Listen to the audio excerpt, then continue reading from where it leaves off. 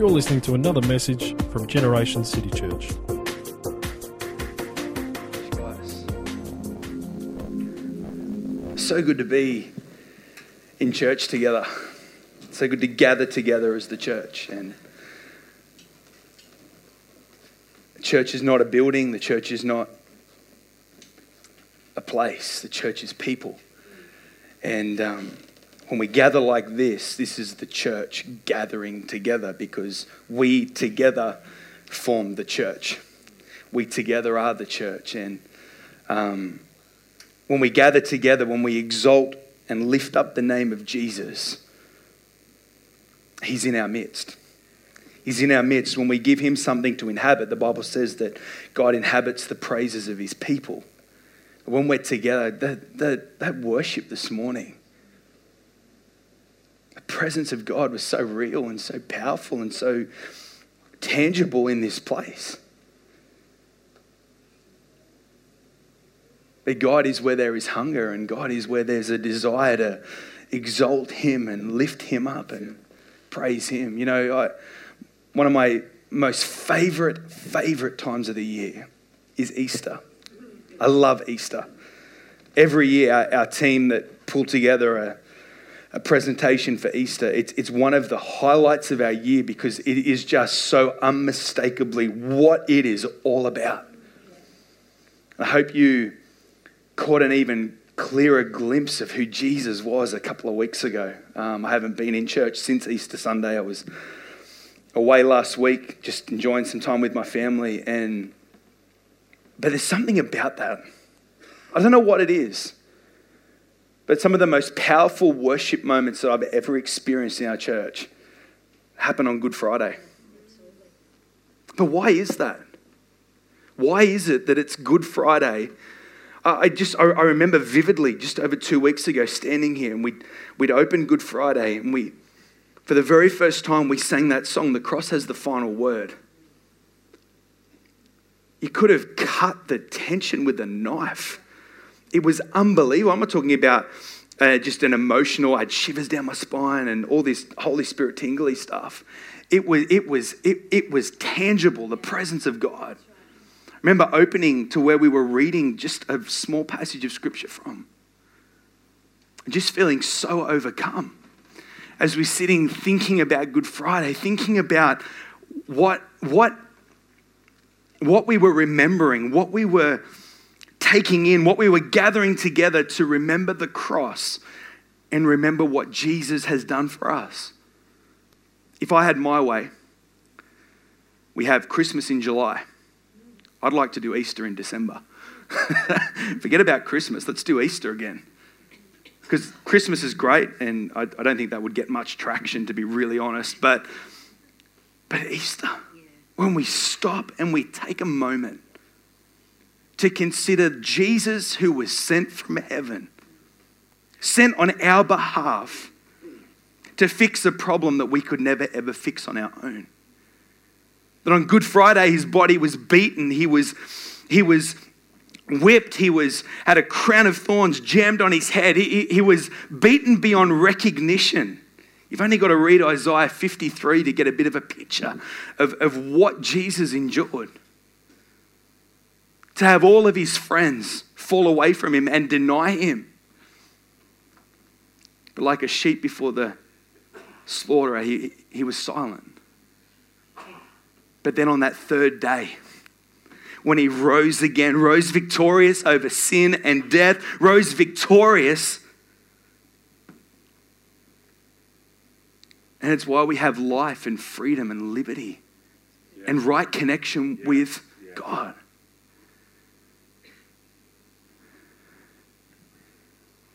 The lack of excitement about that is exactly where I want to start today. Because I think for so many of us, we feel like we've graduated from the gospel. We feel like we've graduated from the good news about Jesus. We think that the gospel is just the ABCs. That people who respond to a salvation altar call on a Sunday morning, the cross and the gospel is for them. But the truth is that because of the gospel, I once was lost, but now I'm found. The truth of the gospel is that sin doesn't make me a bad person. Sin doesn't make me a horrible person. Sin makes me dead. Sin makes me dead, and there is nothing that a dead person can do for themselves to make themselves right with God. Because I don't know, but have you ever seen a dead person sit up at their funeral service and say, hang on a minute, I didn't want that song? Have you seen a dead person sit up at a funeral service and go, hang on a minute, guys, I'm not dead yet? But a dead person cannot do anything for themselves. That's why the Bible says in Ephesians that I was dead in my sin. I was dead in my transgressions. But now I have been made alive. I'm not a bad person that's been made right. But I'm a dead person who has been made alive. And because of Jesus and what he has done, I stand free. I stand whole because of what he's done. I was lost, but now I'm found. I was dead, but now I'm alive. I was in slavery, but now I have freedom because of what he has done for me. But I wonder how many of us, because we've been walking with Jesus for 20 years, maybe we've been walking with Jesus for 10 years, maybe 50 years. And we feel like we've graduated from the gospel. Joel, you're not going to preach the gospel this morning, are you? We've moved on from that. I'm here for the deep teaching. I'm here for the exegesis. Ooh, impressed by my word? Exegesis. Don't ask me what it means. I just know it's a very intelligent word. It's when you... I don't know. Anyway, I'm not going to get into that. There's another word as well, but I can't remember what the other word is. But that's my word for today. I do actually know what it means. It's when you pull meaning out of the scripture. That's what it was talking about. You're not going to preach the gospel. Joel, I'm a mature Christian. I'm a mature Christian. We don't need to talk about the gospel. But you see, we've got it so around the wrong way. I was listening to someone a few weeks ago talk, and they said our journey to maturity in Christ is actually a journey into childlikeness. Into childlikeness. That we don't grow up out of the gospel. We don't grow up out of the cross. We don't grow up out of what he has done for us. But God's desire for us in our maturity, because he is our Father and we are his children, is that we would maintain a Christ-like attitude, a childlike attitude, a childlike mindset. My kids get so excited and so moved by some of the smallest things. Oh, I'm more mature than that. But I think as Christians, we can think that way as well. When we come around communion, have we turned it into some religious thing that we go through? Have we turned it into, we're going to take communion at the back end of our meeting this morning, but have we turned it into every 2 weeks to take communion? And that's all it is. But have we lost our sense of awe? Have we lost our sense of wonder at what this is all about? This isn't about a building. This isn't about a church. This isn't about the name of a pastor. This isn't about me as I stand here and talk to you this morning. But this is all about Jesus, and it's all about who he is. That as we gather together, I hope you haven't come this morning to enjoy church. I hope you're not coming this morning looking for a church and you're thinking, is this church going to give me what I want? Well, if you want Jesus, you're going to get what you want. Because it's all about him. When I gather with God's people, when I come together and I'm praising and exalting him, I'm letting my affection and my love for him overflow out of my heart for what he's done, and who he is. But we can get so distracted. I didn't get my seat today. Morning tea was a bit average. What, there's no City Kids next week?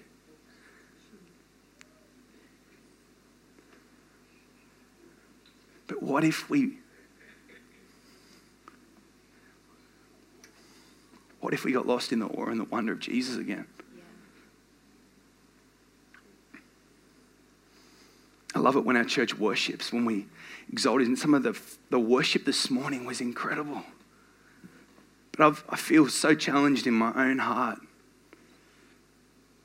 I'm not up here this morning saying I got all this right. I'm not up here this morning saying, hey, I've seen Jesus and now you need to see him as well. You need to see him more clearly. We're just on a journey together. We're just on a journey together. I want to see him more clearly. I don't want to settle. I don't want to stop. But it starts with the cross. And whenever we graduate from the cross, we've lost the point of this whole thing altogether. Would you come with me this morning to Romans 12?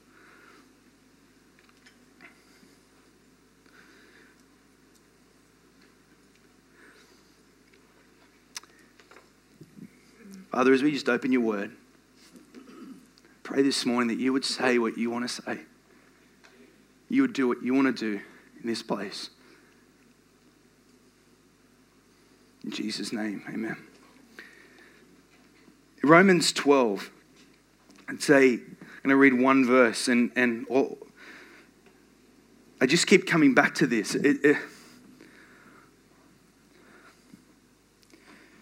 Romans 12, it says, therefore I urge you,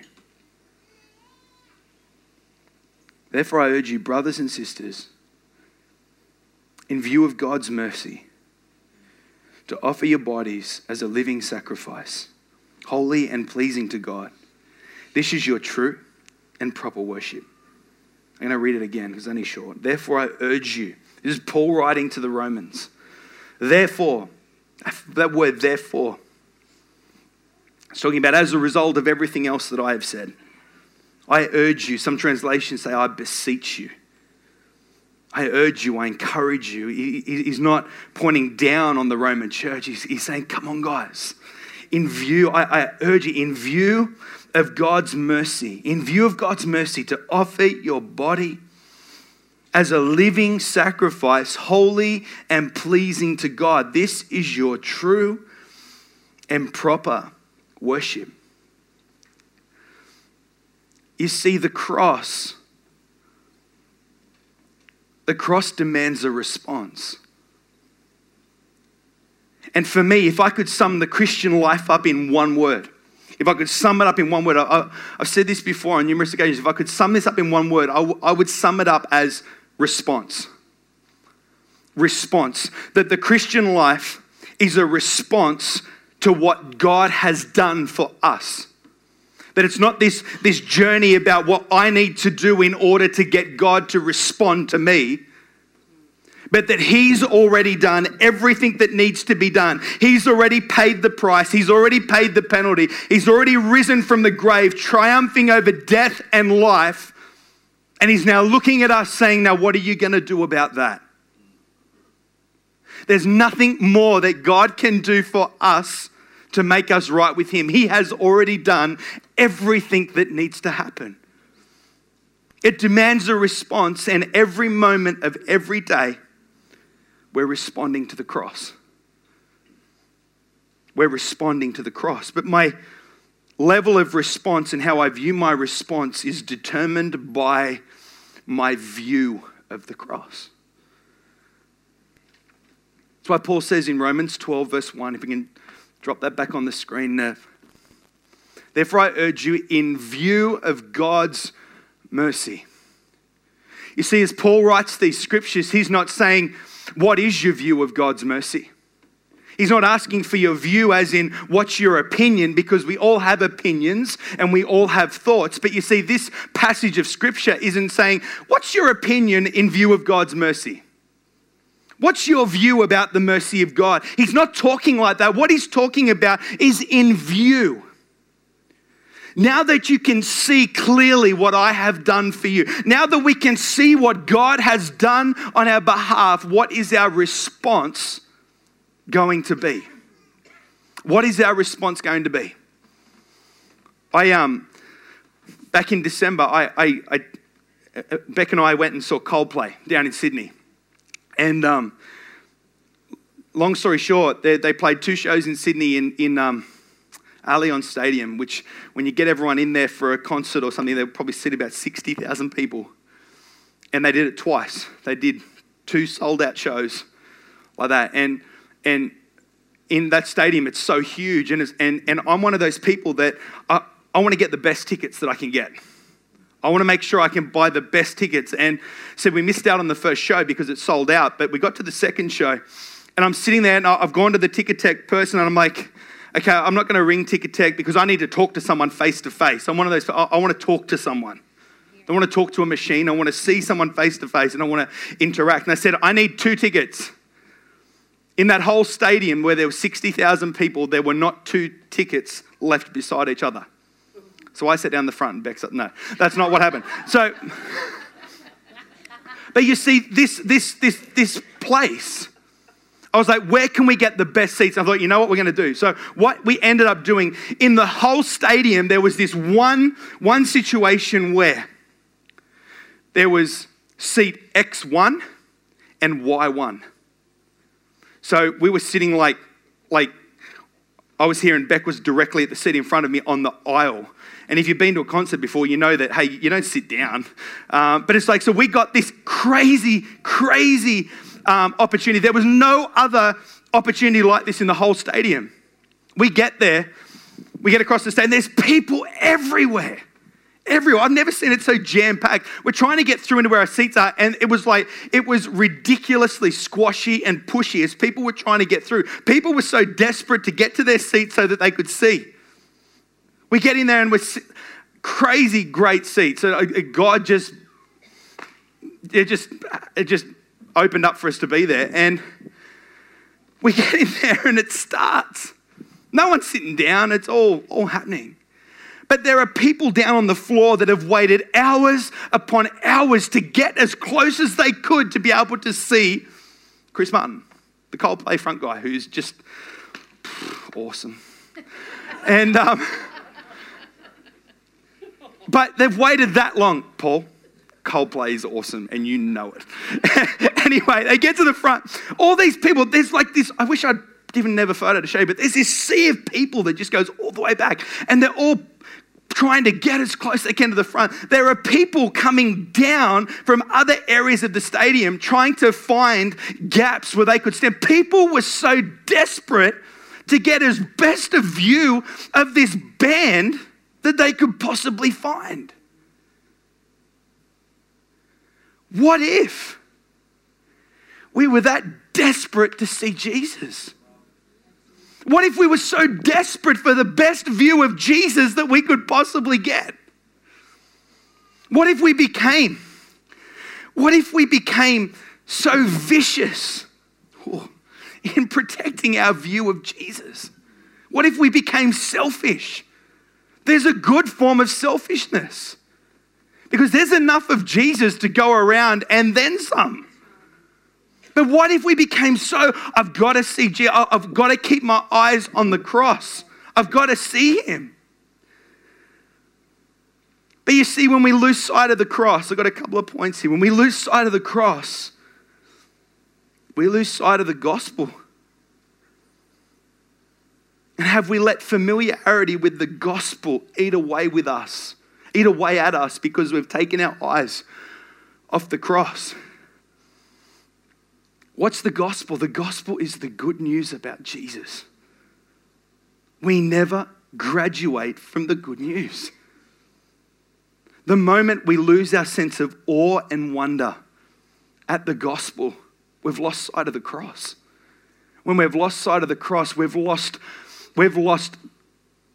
everything there is about this, and we just become a religious club. We just become a bunch of religious idiots, really. I was reading last night in 1 Corinthians 15 where Paul's writing, and he says to the Corinthian church, he says, if this hope that we have is for this life only, then we are the people that should be pitied the most. But we believe that the cross isn't just for now, but the cross is for eternity. When we lose sight of the cross, I become familiar with the gospel. When I become familiar, I'm relaxed. I begin to presume on the gospel. When I become familiar, I begin walking down a path towards indifference, which is a lack of interest and mediocrity. I'm not pointing the finger at anyone this morning, but maybe you're here this morning and you walked in because you're doing your religious duty and you think you're getting brownie points with God by being here. But you're so disinterested in what's going on. So disinterested in the person that we're worshiping and praising. This isn't a point and shame message. This is what would happen if Generation City Church took one step closer to the cross than where we are now. Yeah, that's awesome, Joel. Really I'm not saying that we've all got to be like Pastor Marty, saying you have to all be like Kevin. We all want to be like Kevin. But personally and individually, what if we took one step toward the cross from where we are right now? What if we did one thing to move towards our view of the cross, our view of Jesus being less impeded than where it is right now? I love that God doesn't look over us and go, a blanket, this is what it's going to be, or God's not a cookie cutter, but he sees each one of us individually and personally and takes us all on a journey with him. When we're truly captivated by the gospel, we're overcome with love and cannot help but love others. We have an uncontainable joy amidst our circumstances and trials and sufferings. We possess a peace that can never be taken away. In the midst of the storm, in the midst of the trial, because of the cross. Not because everything is right in our lives, but because Jesus made everything right with us and God. That's the source of our joy and our peace. We lose sight of the cross, we lose sight of the gospel. We become indifferent, and when we lose sight of the cross, discipleship is some heavy religious activity that is only for the fanatics. When we lose sight of the cross, discipleship is some heavy religious activity that is only for the fanatics.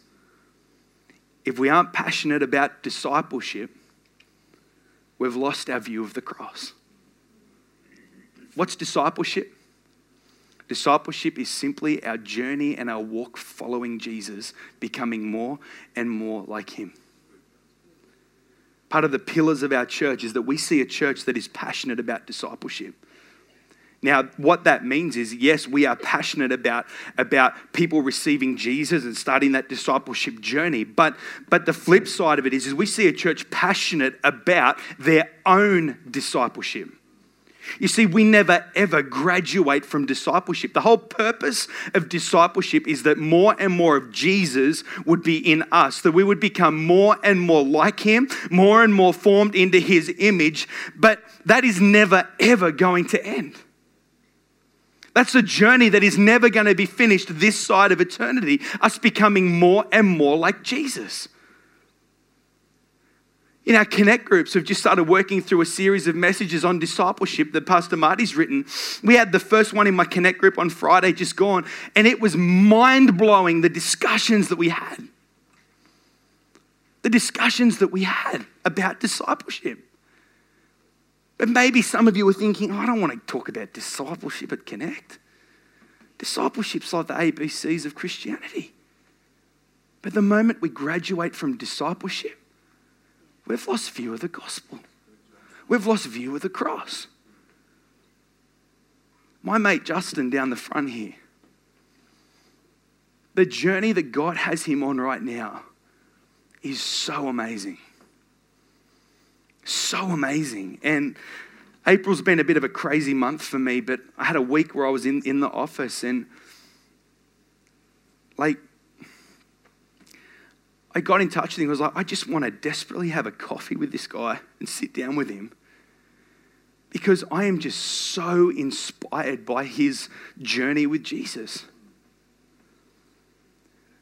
But maybe some of us are thinking, well, I've been in church for 20 years and what have I got to learn from a guy who's been following Jesus for 5 months?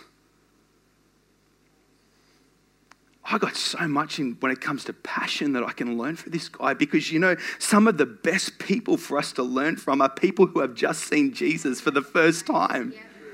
Who have just seen him and have just got caught up in the awe and the wonder of the cross, that aren't caught in this religious rubbish.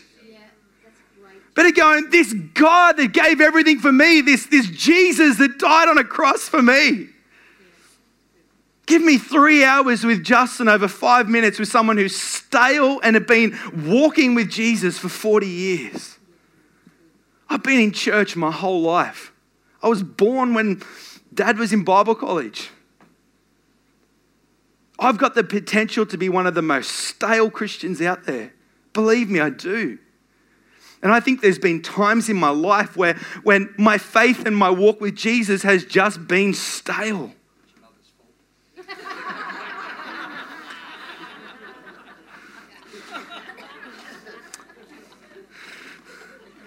Trying to think of something diplomatic to say, but I haven't got anything to say. But we've all got that potential to be stale. I don't know how many church services I've been in. I don't know how many times I've been to youth. I don't know how many times I've led worship from this platform. I've been leading worship from this platform since I was 18. I'm 31. 31. Too old to be at youth on Friday night. When we count people who are at youth, we count our high schoolers, we count our young adults, and we count the others. And I'm part of the others. And so is Heath. So is my wife. And so is Kate, who does a great job as well on a Friday night. But we're there because we want young people to see Jesus. But when we lose sight of the cross, I was saying, I want to spend time with people who have just seen Jesus. That's who I want to spend time with. I moved heaven and earth to have a coffee with Justin, and I'm keen to do it again because it's just inspiring. It's inspiring. We lose sight of the cross, we lose our sense of gratitude. In view of the cross, our sense of entitlement dies.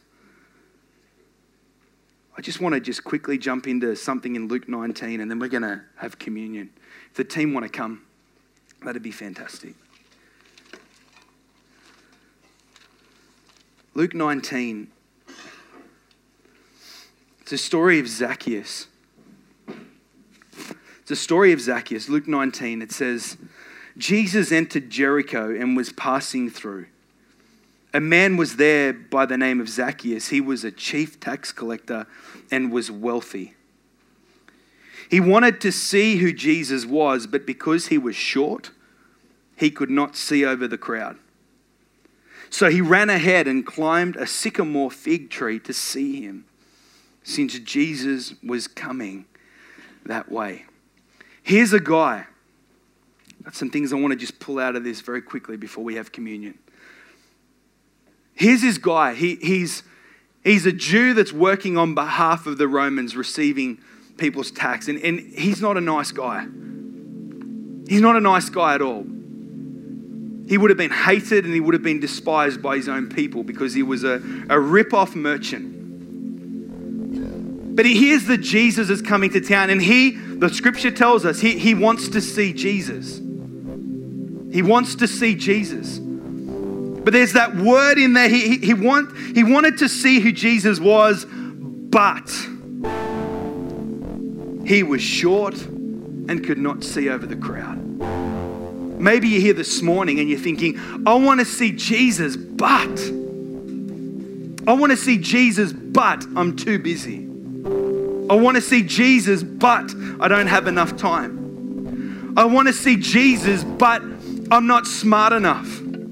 I want to see Jesus, but I'm not worthy enough. I want to see Jesus, but I'm not good enough.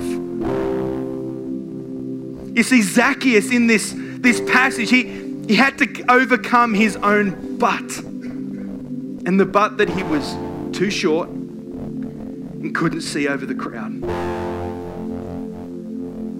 The story goes on. He said he wanted to see Jesus, so he ran ahead and climbed a sycamore fig tree to see him.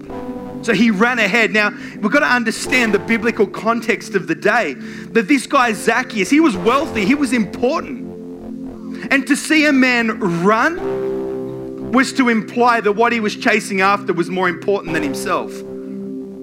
Because men in those days didn't run. But the next factor in this image of Zacchaeus running ahead of the crowd was that in order for him to run, he would have had to have hitched up his garments and exposed his legs. And in those days, that was so socially wrong. It's like men at the beach in Speedos. Socially wrong and unacceptable. But you see, he so desperately wanted to see Jesus. He had an obstacle in his way, but he ran. He didn't care what people around him were thinking. He didn't care what they were thinking about him as he hitched up his garment and ran. He didn't care. But he didn't just get to the front and then find a real good posse and wait. He knew because he was short that he was going to have to get up above the crowd. Let me tell you this morning, if you want to see Jesus, you need to get up above the crowd. You got to get up above the stuff that's going on around. You got to get up. He had to exert energy. He had to exert energy to get up this tree to get a view. But you see, Zacchaeus knew he had to position himself to see Jesus. Because Jesus was coming that way, he was guaranteed to see Jesus. But how desperate are we to see him? He climbed a tree to position himself. I want to give you a couple of practical things when it comes to positioning yourself to see Jesus. Position yourself in the Word. You want to see Jesus? You got to get the Word into you. Position yourself in prayer. Maybe you're not accustomed to praying, and I'm not for a second suggesting that you need to go home and get up at 3 o'clock and pray for 3 hours. Again, what if we all took just one step? What if we took one step in positioning ourselves? Position yourself in community. Position yourself here in the gathering of the believers on Sundays. Position yourself in a connect group. The bunch of guys that I gathered with on a Friday morning. We're only together for about an hour and a half, but we talk about Jesus. We talk about life. We talk about how we're going. But a bunch of guys that sometimes that, hey, I'm struggling with this. Last night I really messed up with this. But hey, we get around each other and we encourage each other and we point each other to Jesus. We want to help each other see Jesus. We were talking about passionately helping each other in the journey of discipleship. Because we can't do discipleship on our own.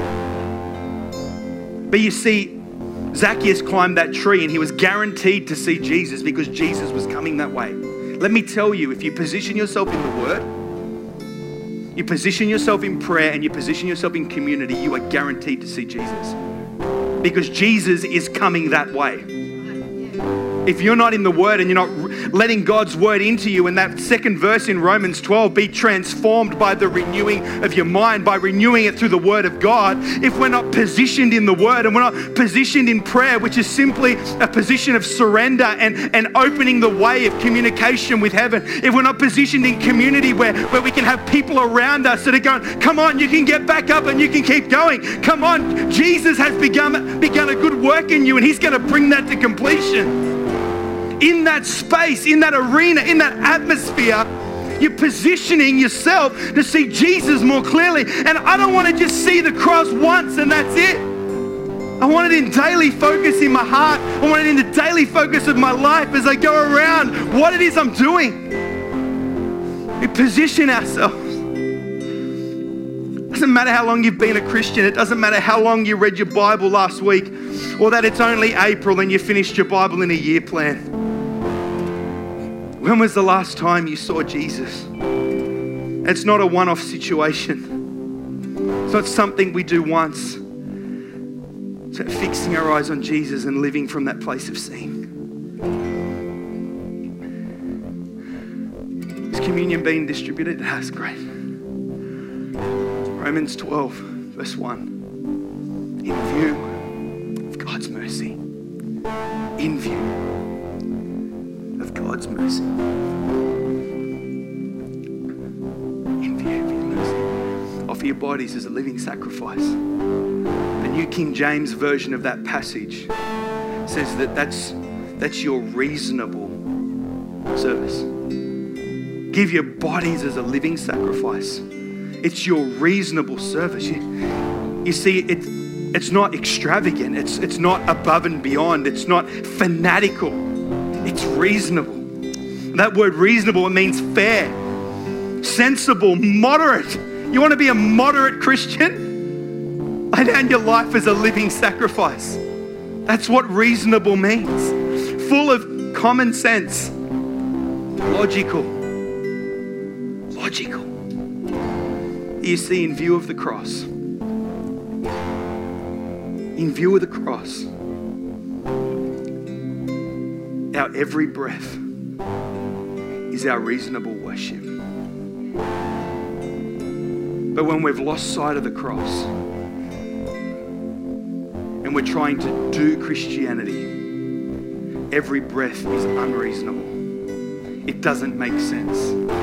But in view of the cross, when was the last time you saw the cross? You hold in your hand this morning. You hold your hand the cup and you hold the biscuit.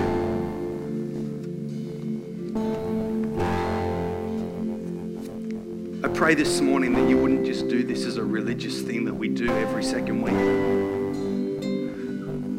But you hold in your hand the cup and you hold the biscuit. The cup, it symbolizes the blood of Jesus. It symbolizes the blood. It symbolizes the blood that was shed for us. The Bible says that it's not with perishable things like silver or gold that we have been redeemed, but we have been redeemed by the precious blood of Jesus.